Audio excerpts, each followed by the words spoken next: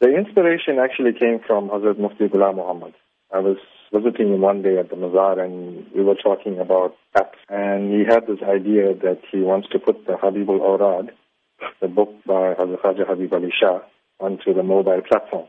I thought, okay, instead of just having one book on the mobile platform, let's brand the app Soofie Saheb. Let's put like the Sijra there, the Habibul Awrad, we'll add some surahs and maybe even add more Zais and the rules going forward. So we basically converted a book called the Habibul Awrad, which shows how to perform certain prayers and optional prayers and the methods involving them, and put it on the mobile platform. So what does the app offer? It's very easy. You just go, for the moment we have the Android version.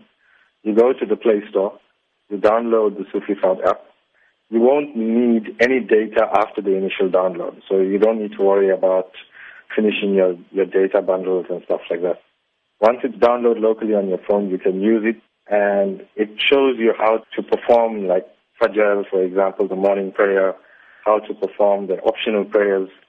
There's stuff about Hakika there, There's a lot of information from the Habibul Awrad book itself.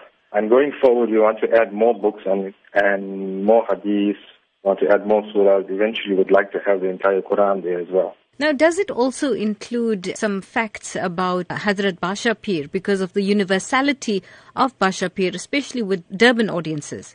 Yes, it does. We've got an entire section on Hazrat Badsha Peer and his history. We've also got a section of Hazrat Soofie Saheb and his history.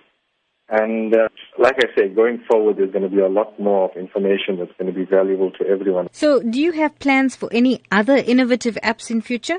Yes, we do. The iOS version is short-term plan. We need to get that out as soon as possible.